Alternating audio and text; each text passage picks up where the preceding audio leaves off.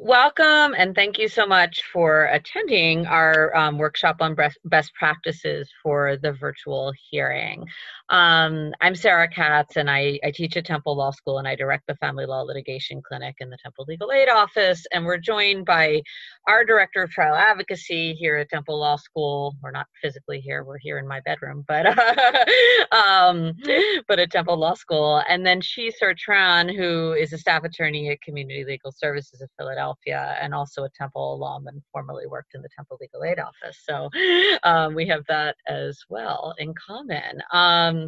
And we're glad to get started. You want to take it away, Liz? Yeah, if you want me to. All right. Welcome, everybody. Thank you so much for having us. The first slide, we wanted to sneak in here and make sure that we start this webinar off on a positive note. So there are a lot of negatives that can be said about remote proceedings, but what we wanted to point out are all of the benefits. And so those of you who have already done any hearings virtually, you already know that it saves time and money. We don't have to travel. It helps our clients. It helps witnesses, depending obviously on technology issues, which we will talk about.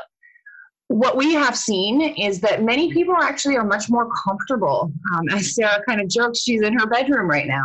And if you're in the environment that you're used to, some witnesses are actually put at ease. Not only that, but it's more convenient for scheduling purposes. Courts can actually pursue these hearings and have these hearings. And so just because the pandemic has basically shut down the world, it certainly doesn't mean that it should shut down the justice for all of our clients. Some of the negative things about online advocacy, many people say that you're not able to actually gauge credibility.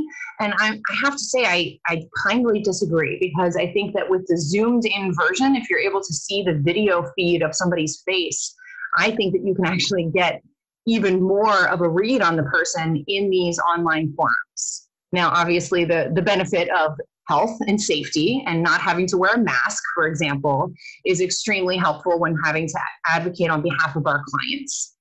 And what we're seeing as well, Sarah, correct me if I'm wrong, is that there's actually better attendance at hearings, and people can attend and they don't have to worry about putting themselves or other people in danger. So this webinar is going to have basically three parts. The first part is going to primarily be me, although Sarah and Sir, please chime in whenever. I'm going to talk about tips and tricks for attorneys, and then we'll go through some ways to handle evidence in a Zoom hearing or an online hearing, because it is different. We can no longer approach a witness, for example, with a hard copy of a document, and it can be somewhat challenging. So I'm going to teach you guys some tricks as far as how to approach that. And then last but not least, we'll discuss preparing and handling witnesses. So there are definitely some different steps that you're going to want to take to make sure that your witnesses and or clients are more comfortable in the online hearing that they may have to testify at. So let's get started. I love tips and tricks for online advocacy. Who knew that 7 months ago, all of a sudden when I pivoted some of what I do in my private career, as well as at Temple Law School, we would become kind of experts in this online field. First and foremost, I think it's important to cover briefly knowing your technology as well as your equipment. You need to make sure that you put your best foot forward, right? And so as an attorney, when we go into a brick and mortar courtroom, we usually suit up, we look our best, and we're going to make sure that our client is well represented. And frankly, it should be no different even though you're in an online hearing. You need to know ahead of time and understand the platforms ahead of time.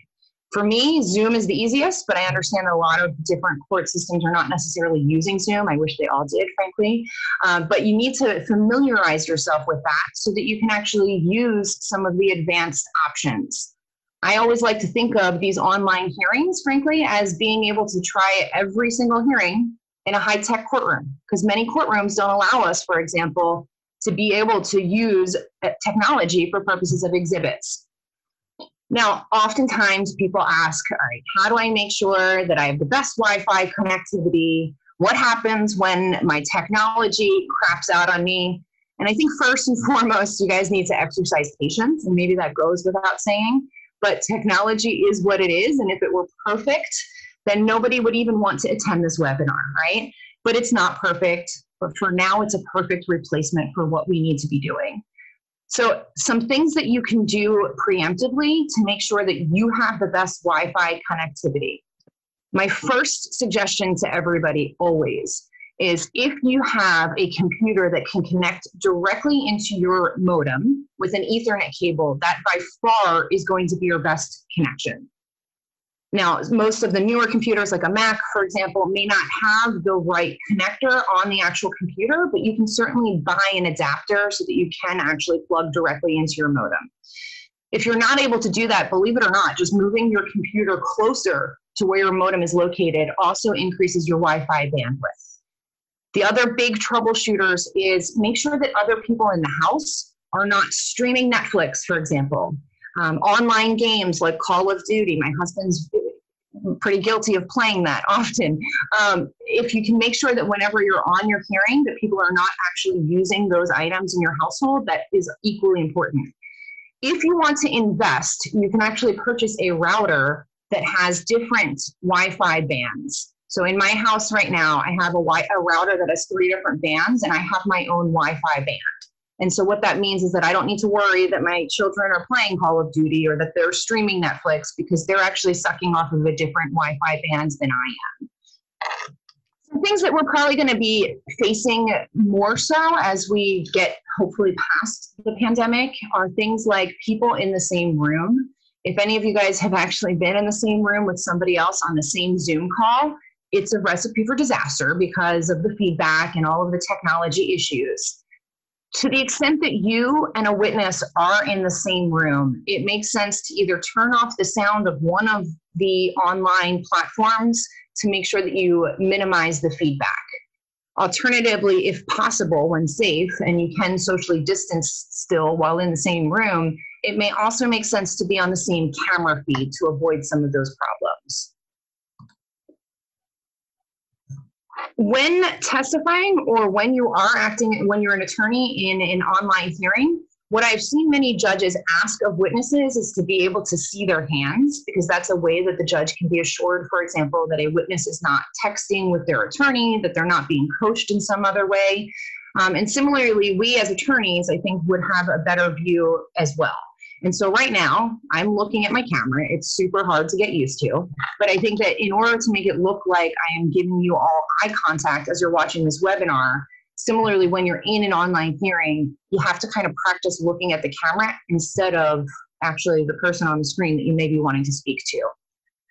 The other things, you want to think about the lighting. I don't know why these are all out of order, sorry about that. The lighting as well as the actual camera angle. And so there are a couple of slides here that show, with regard to lighting, natural light is by far the best. So if you or the witnesses that you're going to be preparing have a window in their house that they can just put their computer in front of, that's going to be the optimal lighting. You want to avoid lighting from behind and from overhead. And instead, as these photographs show, have the lighting coming at you kind of in a 3-point angle from the front. And then similarly, with regard to the camera angle, if your integrated camera on your laptop or whatever computer you're using is down low, to the extent possible, even if it's old school, put it up on books to make sure that you're actually looking at your camera angle is actually eye level, so that you don't even have to really worry about the fact that you're looking at the camera in order to make eye contact. This is one of my favorite slides ever. If you wouldn't do it in person, don't do it in a virtual courtroom. I've had judges complain to me about attorneys wearing bathrobes during hearings. And I'm just like, I wonder if I would ever wear a bathrobe in a courtroom. And the answer is obviously no. Similarly, if you wouldn't be driving to Starbucks during a hearing, it's probably not appropriate to do it, even though you can. So there's a lot of great things with regard to these virtual hearings, but obviously treat them still professionally and approach it like it is a judge's courtroom. To the extent possible, minimize your pet distractions. We've probably all been on an online meeting at this point where you see a cat going in front of you, or in my case, one of my many children coming up and interrupting and Zoom bombing in person. To the extent possible, when you actually have to be in and hearing online, just try to have like a note on the door or somewhere where you're not going to necessarily be disrupted. And of course, as always, be professional. Okay, so let's talk home and auto bundle. We all know customers can save big. So we're talking 24/7 protection as it... Mara, hello? Yeah. We can see you on your phone. Oh, my bad. You can continue. I think she's still on the phone. So look, I can tell you that most judges would be upset if you did that in a brick and mortar courtroom. Just because you're online doesn't mean that you should be able to check your emails during a hearing. Frankly, your client deserves better. So I act even more. Okay, so No, it's in an online hearing. Now, as an advocacy director, I feel like I have to at least address this. And that's the advocacy side of when we're appearing in court online. This slide says up your game. What do I mean by that? I mean that online hearings are boring. I probably would say that they're more boring than in-person hearings. And if they're boring for us as attorneys, they're boring for the fact finder. And so I joke with a lot of the students that I teach now online that I need to use my jazz hands and my spirit fingers as much as possible to maintain the attention of the fact finder. So even just stopping the feed of the PowerPoint probably got your attention a little bit, right? So there are ways that you can actually help utilize the platform to change things up and make your advocacy that much more important and much more heard by the fact finder. You want to make sure, sorry, don't do that. You want to make sure that you are short and sweet and concise, unlike me rambling right now. You don't want to necessarily bog down the court with a huge lengthy argument in an online hearing. By all means, don't go too lengthy with your direct or cross. If you're eliciting testimony from a witness, you want to make sure that you get what you need and you get out. Because everybody at this point, 7 months later, and we were just talking about it, the three of us, we are tired and nobody wants to sit in front of their screens longer than they have to. So what I was playing, which shouldn't have played at that time, is a court Zoom demonstration. See, that's me upping my game. I know that I have to keep your... Okay, so here's what we're gonna do. And I know that this is not usual in a webinar. Turn your video feeds on, everybody. That's brave enough to do so, thank you. Everybody who's brave enough to do so, I just want to try to show some things that happen in these Zoom hearings. And I like to be interactive because, frankly, we're all bored, right? Now, I am currently looking at, there's actually 84 people in here. Wow, bless you all.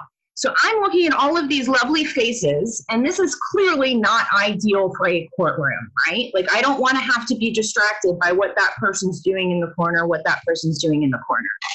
In Zoom and in many of the online platforms, you can actually hide non-video participants. Does everybody know how to do that at this point? Because if not, I'll just do it real quick. So I'm going to hand pick. Jolene, is that how you pronounce it? Yeah, okay. And then I'll keep on, let's get Brandon. If you guys can keep your video feed on with Sarah and Shisa and me, and the rest of you guys go ahead and turn it back off. Whenever I'm in Zoom, I prefer to be in the gallery view. So in the top right-hand corner, when you click on view, choose gallery view. Now, if you currently are seeing all of those black thumbnails of everybody else whose video feed is off, there's a really quick way to get rid of that. So pick any one of those thumbnails. If you're seeing the black thumbnails with their names, are you guys seeing that, or is everybody already high? Okay. Click any of those people at the top right-hand corner. If you put your mouse over top of one of their feeds, there's a blue ellipses, the ... Zoom, for whatever reason, is obsessed with these ellipses, and they're everywhere. But if you click on the ellipses, I think the bottom option says hide non-video participants. So go ahead and do that, and it'll be like magic, like Houdini. And it's going to minimize the number of thumbnails that you actually see on your screen. And so Brandon and Jolene, so Don and Jeanette, thank you for joining us. I'm going to ask you to turn your video feed off, though, so I can actually simulate how I would have a screen view for purposes of a hearing online. All right, so somebody said that they think only people in charge can do that, and I disagree. If you find anybody's thumbnail that has their video feed turned off and you click on the ... you're going to be able to hide non-video participants. I promise, I assure you. And at this point, no, I didn't. See, I have somebody who's supporting me. Now I've got the video feed of 6 people up. And sorry, Brandon and Jolene, to put you on the spot, but you were brave enough to put your feed on earlier. That's what you get. You'll never take my classes and you'll learn your lesson, never to volunteer either. So let's pretend that I am the attorney that is questioning Sarah Katz. Jolene is now the judge and Brandon is opposing counsel. So maybe Sarah, is our interpreter here in the hearing. So maybe her video feed should still be on. The fact of the matter is 84 of you guys are in this room and right now you're only seeing 6 people. I think this is really an ideal viewing option for any of these online platforms so that you can get rid of all of the other thumbnails and not be as distracted, all right? Now, you can go back and turn your video feed off if I put you on the spot too much. We can go back to the original viewing.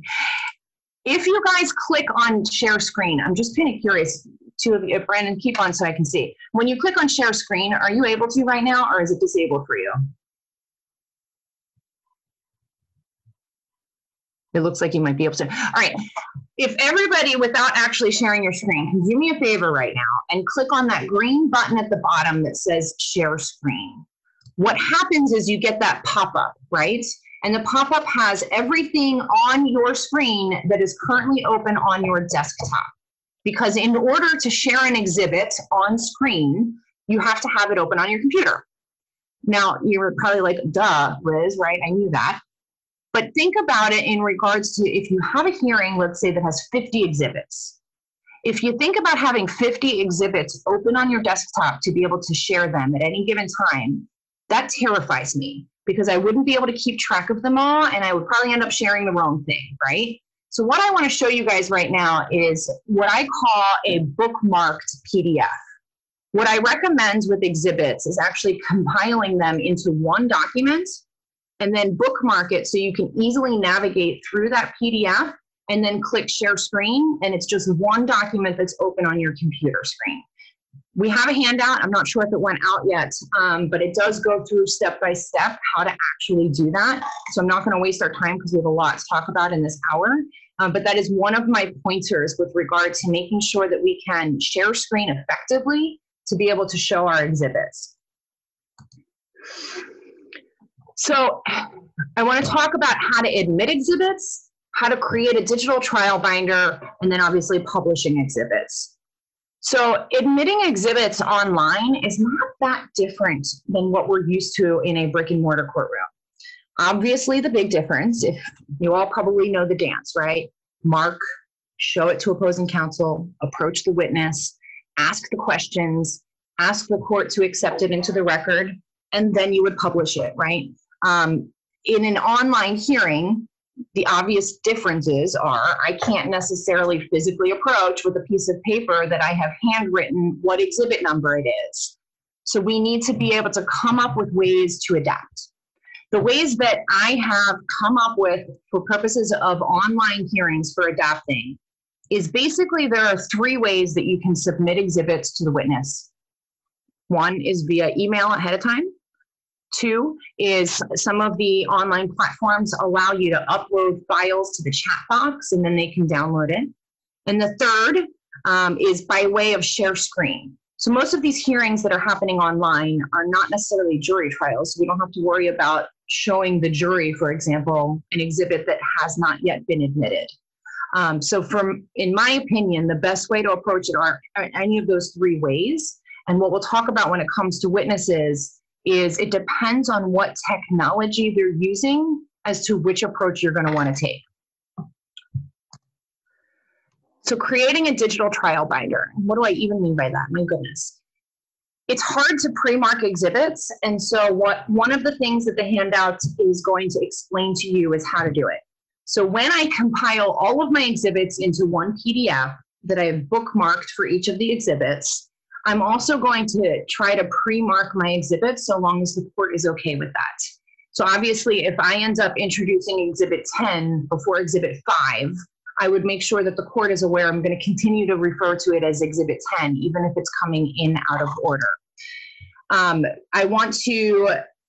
What I'm showing you on the screen right now is basically what we have as our handouts. And if you guys see in the left-hand column next to this tagged document, These are what's called a bookmark. So when you guys actually have a bookmarked PDF, you can click on any one of those and it would automatically take you to that page. It's actually fairly easy to go ahead and create that. And like I said, it's in there, it's handwritten. I'm not going to go through that right now. With regard to marking the exhibits, there are also instructions in the document that we're going to hand out. I think there are 4 easy ways to do it. You could either have a separation page that at the bottom has the exhibit number.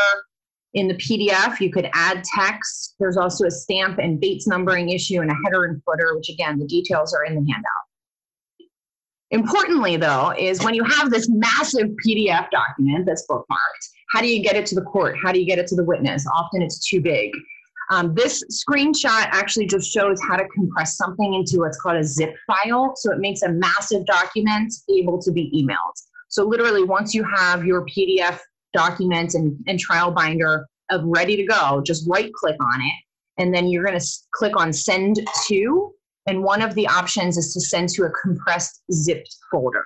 That will enable you to email it to a judge or the witness without any problem regarding the size. So here's what a lot of people mess up on is how do we publish exhibits? I treat a Zoom screen or a WebEx screen, whatever the platform is, like I treat the courtroom. And so whenever an exhibit is admitted, I ask the court for permission to share screen, just like I would ask the court for permission to publish or even permission to approach a witness. You got to treat the Zoom room the same way. Those of you who are, and I think that the share screen is enabled, if anybody is brave enough, I'm not asking to share your emails, but if somebody were willing to click on share screen at the bottom and then choose the whiteboard option. And you just do that by clicking on whiteboard and then clicking on share in the bottom right-hand corner. Thank you, Jillian. You're so brave. All right, we are currently looking at Jillian's whiteboard, and it could very well also be an exhibit if we wanted to see an exhibit. I wanted to show you a really cool thing that Zoom has and a lot of the online platforms have. Once somebody is sharing their screen, you get a new toolbar. Up at the top, you see in green that it says you're viewing Jillian Copeland's screen. And then to the right of it, it says view options. Go ahead and everybody can do this, but keep it clean, please. Click on view options, and then one of the options is annotate. When you click on annotate, you get your own little toolbar, and you can, yes, Zach, you got it.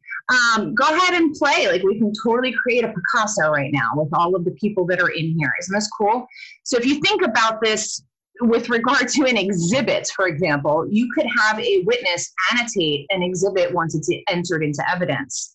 Now, the downside is this beautiful Picasso, it has now been contributed to by whoever's paying attention, right?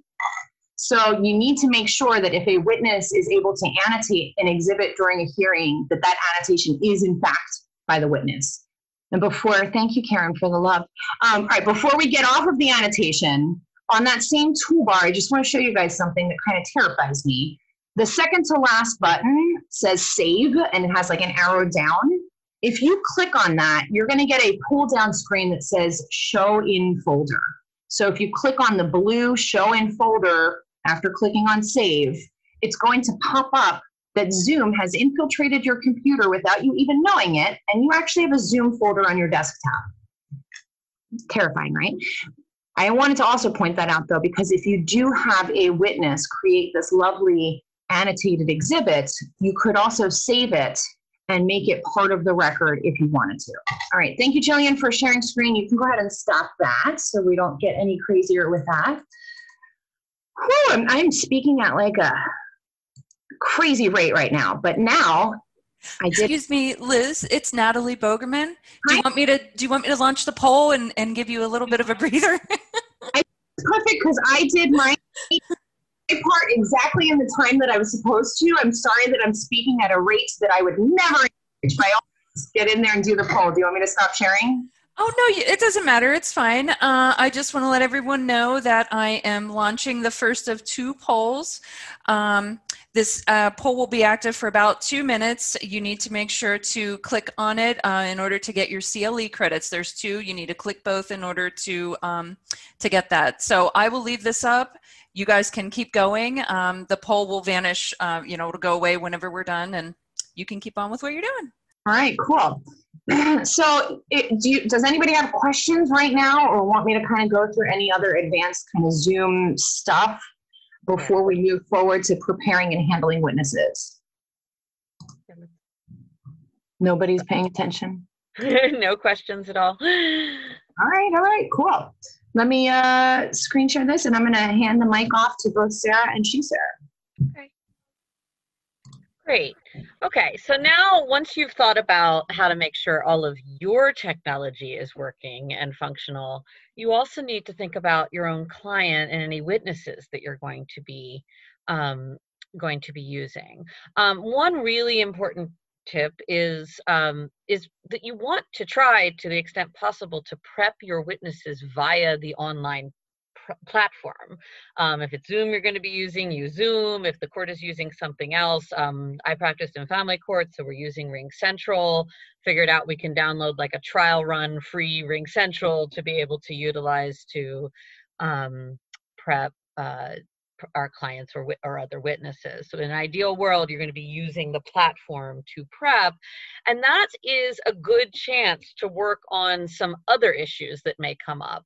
You also really want to upfront think about any technology issues. How is your client or the witness going to participate? So what device are they going to be using to participate? How's the Wi-Fi where they're going to be using, and learning, little tips and tricks like just like Zoom, Ring Central that we're using in family court functions a lot better if you download the app and run it off of that, even though you could run it from your browser, your internet browser. So you want to communicate that to your own client and to the witnesses and encourage them to download the app so that they can they may be able to use that. I see a question about using cell phones, and so I'll get to that. Yeah, you want to talk with your client about what device they're going to use. Some of the question was, if many clients have smartphones and that's what they're going to use. I think that's fine, but you want to have the conversation with them about how they're going to use it. For example, can they prop it up somewhere so that there's a good, you still want to think about all the same tips that Liz just gave you about, where is the camera and how much lighting there is and all of that. And you can do that with a smartphone too. You just might have to be a little creative. Maybe there's like a pile of books up to here and then, propping up the smartphone against another one or something like that. And that can work fine. Where I've seen it not go so fine is where someone's like holding it and their head is shaking and their hands are shaking, and it doesn't make for a great view for the court in that sense. The other issue with just devices, particularly for our client population and legal services, is our clients may or may not have more than one device. And so you're going to have to think about that in advance. We're going to talk a little bit about some of the ethical issues. Obviously, you can't be texting your client in the middle of their testifying. But how are you going to communicate with your client, and just making sure that, and we'll come back to this issue, but just making sure you kind of are having the conversation about what tech is going to be using. You really want to try out the online platform with your client or witness to see how it's going to work. Sometimes when we do that, we discover all sorts of problems. You want to suggest where they testify. I mean, as Liz just said, like beyond the fact that you all are getting a little view into my bedroom right now, the reality is that all the clients and witnesses are getting a little view into their homes for the most part, or wherever they may be for the hearing, for better or for worse, right? And so, in these couple months of now doing these virtual hearings, I've seen it run the gamut. I've seen an opposing party like perfectly orchestrate the background to look like literally like lining up pictures of him with the child who was at issue in the custody case, and everything was very neat and arranged, and there's sort of, perfectly like kid appropriate stuff in the background. And so, it really looked almost like staged for the purposes of the hearing, like expertly so. Whereas I've also had parties appear in hearings where it not staged at all. In fact, like I had the experience this week of a client who had told me he'd be participating from his computer at his desk, instead at the last minute elected to participate sitting on the cover of the toilet. So he wasn't going to the bathroom, but literally we got a plumb view of, his open shelves with all of his toiletries behind them.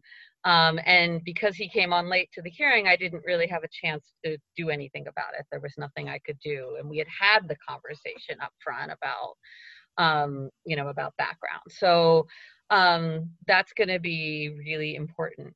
You really want to talk, as difficult as it is, and even I am forgetting too, I'm looking at the picture as opposed to looking at the camera, like practice having eye contact by looking at the camera, suggest the camera view and the angle. And also, I mean, this comes up a lot for me in the kinds of cases that I handle, but often like our client and other witnesses that may participate are going to be in the same place for the hearing. And so think through how you're going to maintain appropriate privacy to the extent that there's going to be sequestration of witnesses. Are they going to be using the same device to participate? Is there another room where a witness, I mean, again, I do a lot of custody. So like your client may be in one room, but then you might need their partner and or the child in another room to be available and ready to testify, and thinking through all of the various tech issues there. The one other, a couple other things to think about when thinking about, working with our client population is, thinking right? Like one of the unique things about doing, just like for us, right? I think we've all been Zoom bombed, those of us that are parents, by some small child, more times than I can count at this point. But also, for our clients or the witnesses, like where are any children going to be? Is there going to be someone to watch them? Is there a way for them to not be in the home? Where are pets going to be if they're going to, make noise or be disruptive? So having, those conversations as well, and trying to help the client and or witness problem solve those sorts of challenges is going to be really important in advance as you're thinking about prep. And Sarah, if you don't mind me also addressing Alfonso's question real quick, because Yep. Exhibit use, it does matter what device a witness is on.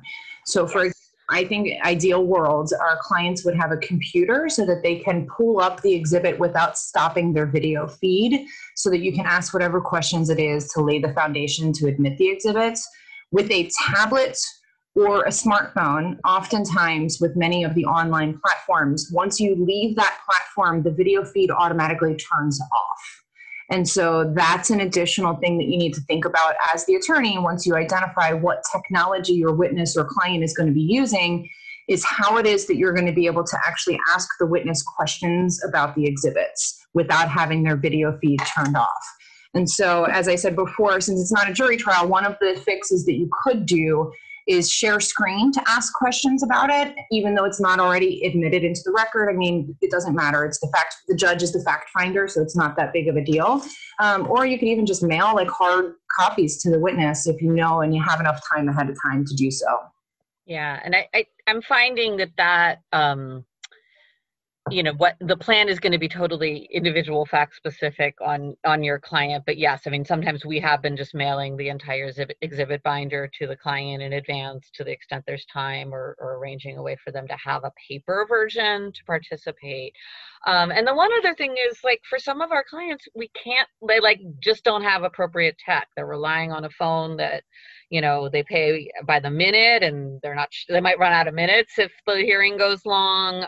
They might not have consistent Wi-Fi access. So you might need to get creative about where and help them kind of figure out, and whether, if you are able to bring the client or witness to your office to use a computer there. We did get permission to use a conference room with a PC, like just for that purpose, to have our clients participate in hearings where they really don't have a other way to do that. And then, yes, definitely thinking through. A lot of our clients are more comfortable with having like a paper version of the exhibit binder, even if we've submitted. But again, it's going to depend on your your hearing, I'm finding that, different judges and masters that I practice in front of have different practices in terms of how, the screen sharing. We had a trial yesterday that went beautifully because the judge himself was very comfortable with screen share. And as we referenced each exhibit, he would just pull it up and screen share, and we could kind of, move from there. And it actually made things go very, very well. So it'll depend on also the practice and the proceeding that you're handling. So as I mentioned before, virtual hearings do create unique challenges with communicating with your client during the hearing. So you need to have a conversation with your client about how you'll communicate during the hearing. Obviously, just like in a brick and mortar courtroom, you can't communicate with your client during their testimony, right? There are rules of professional conduct that still apply. You need to think about, depending on what platform you're using, if you do need to communicate during the hearing, are you communicating via another device? Are you using, if there is a private chat function in the, in the whatever online platform that you're using? Again, my experience so far with these hearings has been mostly on Ring Central because that's what Philadelphia Family Court is using. And I've felt my own discomfort with the idea of using the private chat function, even though, there's been reassurances from the court that, that aspect of it is not recorded, that it really is private. I haven't really felt comfortable having that be the way that we communicate with the client. So we've mostly been trying to the extent we're not in the same location for the hearing, think about using another device for texting, or simply make a plan with the client to say, if there needs to be a moment where we take a break and we all mute ourselves and get on the phone or something like that, that may need to be what happens. And just remember the mute button. I've already seen too many examples of people forgetting that and, starting to have an attorney-client conversation that, although it's via phone and should not be being heard, is being picked up on the online platform because they didn't hit mute, or starting to even have what should be a privileged conversation there. Sarah, what I will show is worse than having the confidential conversation. If anybody caught this back in April, I think. Oops, where'd it go?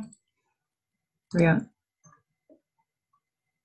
And what the FCC has said is that when the subject matter of the call ranges to the topics, then the call is transformed.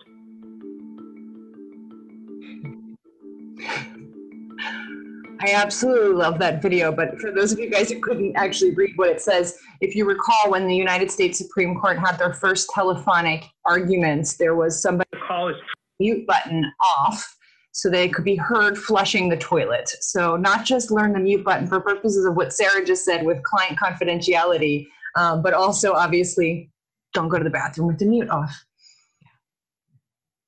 So we already touched a bit, but you need to make a plan about how you're going to make sure that your client or other witnesses are going to have access to the exhibits that you're going to be using. So, you can email that to them prior to the hearing if they have a computer and are going to be able to toggle between the two, using the share screen function if that's an option. Just good old snail mail, like mailing them the exhibit binder that you took such time and care to create per the wonderful instructions of Liz, or using the annotation toolbar, which Liz has already showed you how to do. I'll turn things over to Chi-Sur. Thanks. So my portion of the training is going to cover how to work effectively with interpreters and with clients who are limited English proficient, or LEP, particularly when it involves remote proceedings. Making sure that LEP individuals have quality language assistance to navigate the legal system leads to better access to justice. A lot of what I'm going to talk about today applies to good advocacy in general when working with LEP clients and interpreters, but it's especially important in cases that involve video or phone proceedings. We all know that using an interpreter on a case requires more time. We also know that phone and video hearings generally involve more complications. That's why it's especially important when you're working with an interpreter during a remote hearing to do it well. So first, we'll start with some basics. We're going to start with some basic terminology, and then we'll talk about the interpreter's role, and then your role. So oftentimes, people conflate the terms interpreter and translator, but they're actually two different set of skills. An interpreter is a person who is specially trained to convert oral messages from one language to another. So for example, during a client interview, if my client speaks Burmese, I would need an interpreter to interpret what the client says into English so that I understand, and vice versa. A translator is a person who is specially trained to convert written text from one language to another. So if I'm sending a letter to my client in English about her hearing date, I need to get it translated into Spanish if my client speaks Spanish so that she understands. This portion of the training is about working with an interpreter, particularly during remote proceedings. There are two main forms of interpretation. There's simultaneous interpretations and consecutive interpretation. Simultaneous interpretation is when an interpreter interprets while the speaker is talking. So it's pretty much at the same time, and it's pretty remarkable. I don't know how people do it, but it's very impressive. Consecutive interpretation is also a unique set of skills, but the interpreter interprets after the speaker stops talking. So for remote proceedings, we want consecutive interpretation. Why? Because it's hard enough understanding who's speaking when you're on the phone or a video most of the time, and also because it makes the record clear for the transcript. Now, the interpreter's role is to act as a conduit between you and the client. This means that the interpreter should add nothing, change nothing, and omit nothing. They shouldn't have any side conversations with the client. The interpreter should not be communicating with the client in the absence of the advocate. Now, your role is to take responsibility for communication with the client. Your job is to explain or break down information so that the client understands what you're talking about. Your job is to manage the flow of conversation. For example, your client shouldn't be speaking in paragraphs because that's harder for the interpreter to keep up with and to interpret what was said. Your client speaking for longer amounts of time increases the chances that something is going to get lost during interpretation. So if you notice this happening, you should ask the client to pause after a sentence or two so that you can make sure that the interpreter is able to interpret everything accurately. And your job is also to handle problems with the interpreter. Always maintain control. As I mentioned earlier, your client and the interpreter should never be having a side conversation or going back and forth without you. You shouldn't allow the interpreter to answer for the LEP person. And again, insist on full interpretation. So here we're going to talk about some tips on working with interpreters. The first one is to talk directly to the LEP person, not the interpreter. For example, you should say, "Why did you go into that building?" You should say it directly to your witness, not to the interpreter. "Please ask witness why she went into that building." And remember, that's because the interpreter is the conduit. They're almost supposed to be invisible. You should also use clear, direct speech when speaking through the interpreter.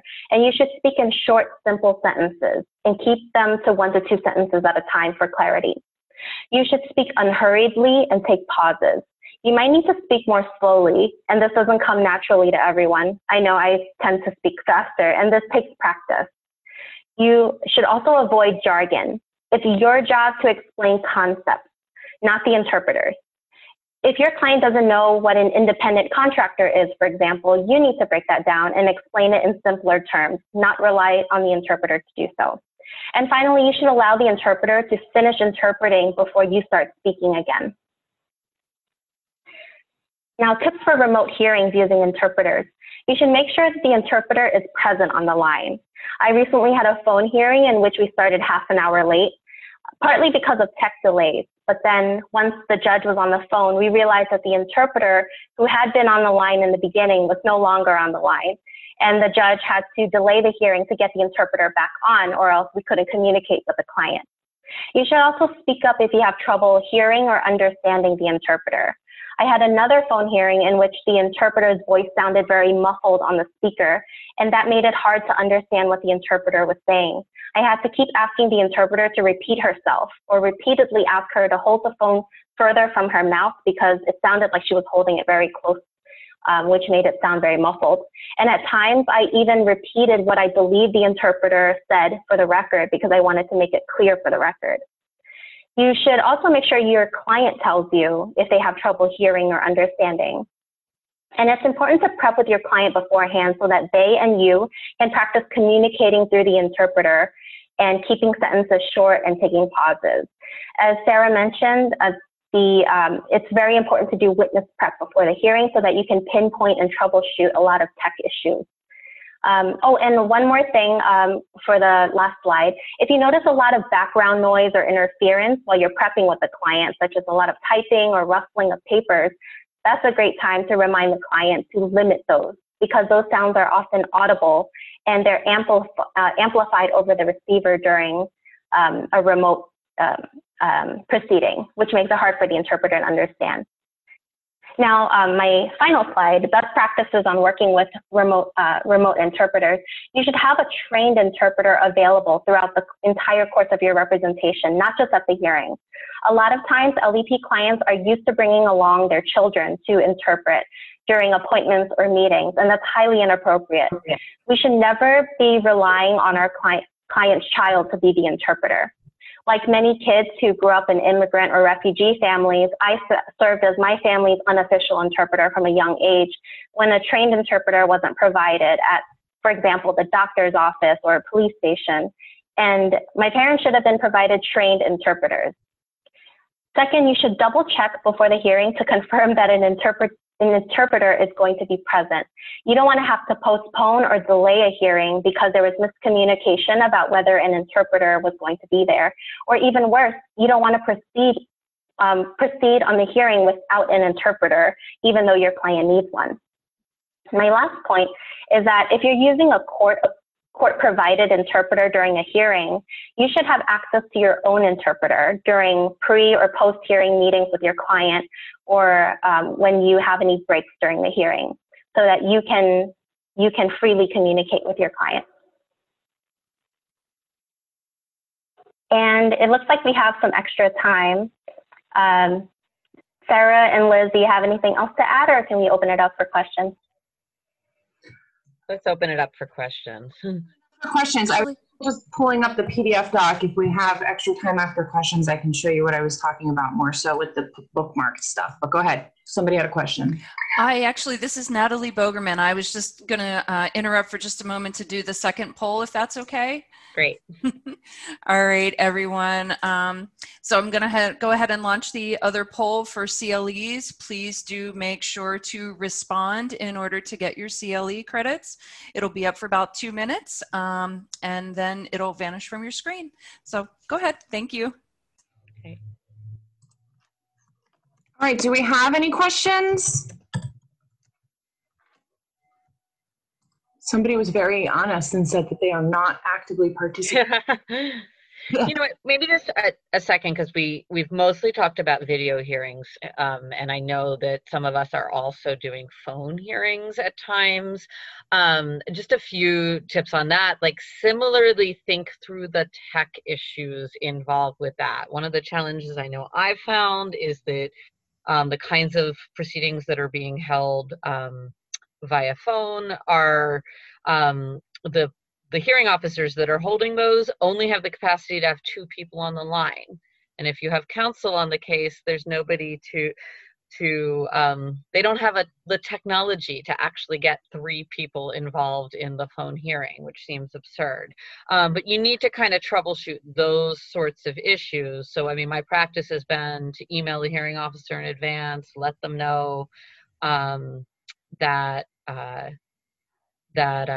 I'll be representing the client, that I have the capacity to get them on the line if they call me first, right? So I know it seems sort of silly, but like knowing the technology, the same goes for if you're doing these phone hearings and what might be some of the barriers.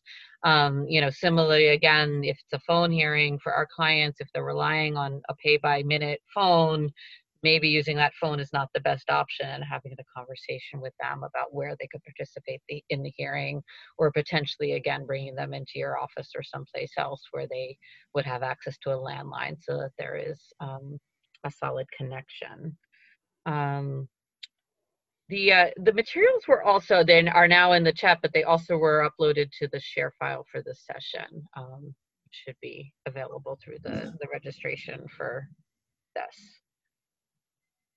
I think there's a question about interpreters, Cheeser.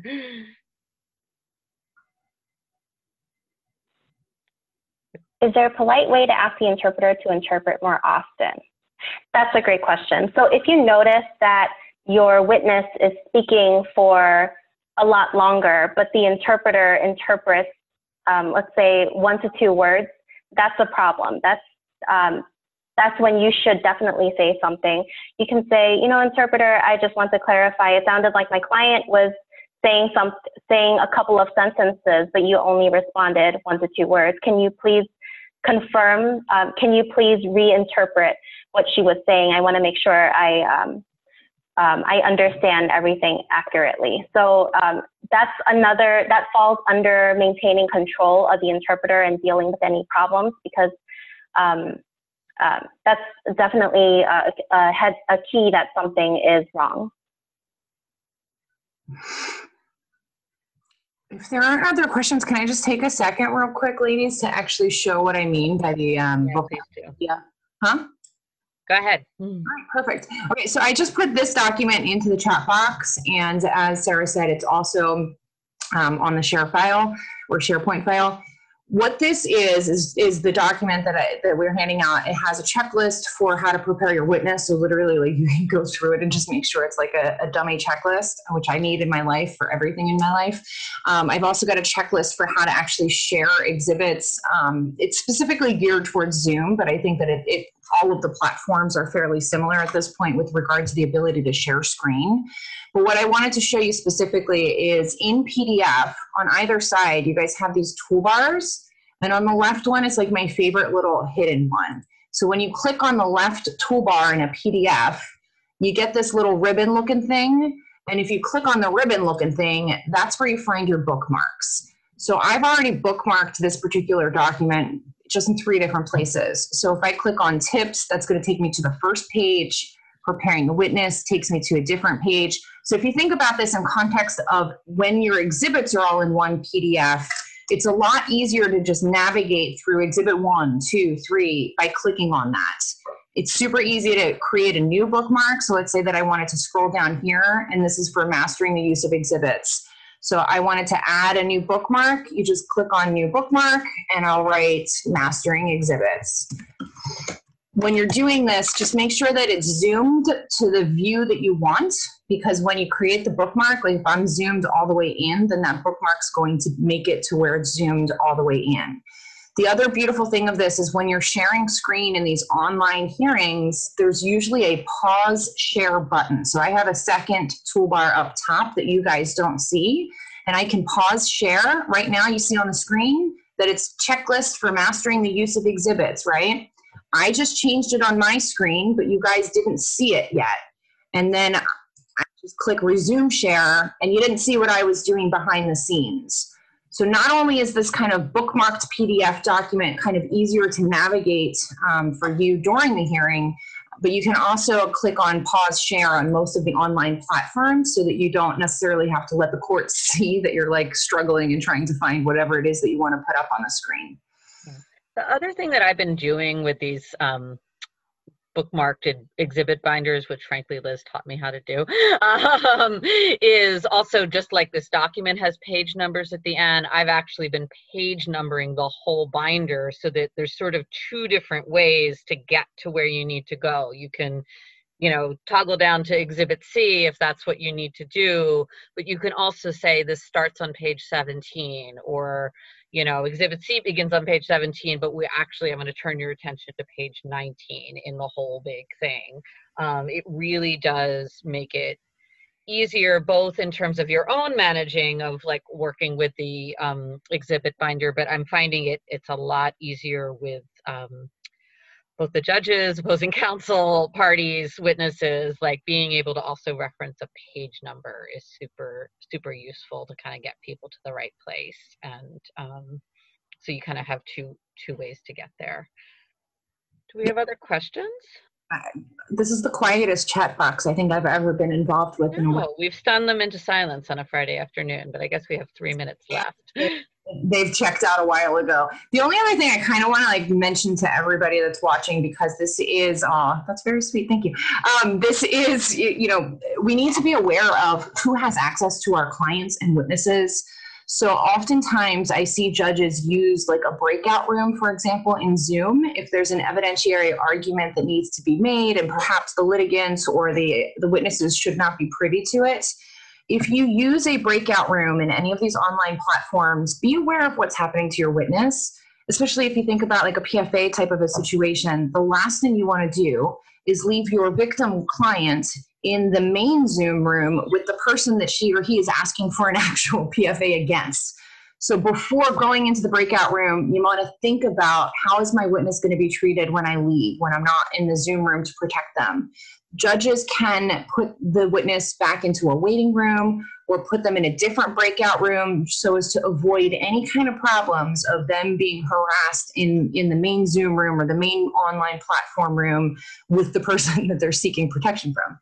Yeah, I've even had judges now where at Ring Central, or at least the judges don't seem to be using the breakout room aspect, and they've even just had parties log off if something's going to happen where it's not appropriate that they just be sitting there and, you know, with a, we'll call your phone, you know, clarifying the phone or saying we'll text you to, you know, to hop back on and log back in. So thinking through those issues for sure, if there's something that's attorneys only or a child's being interviewed or whatever it is that needs to be addressed. Absolutely. There's no questions. That's amazing.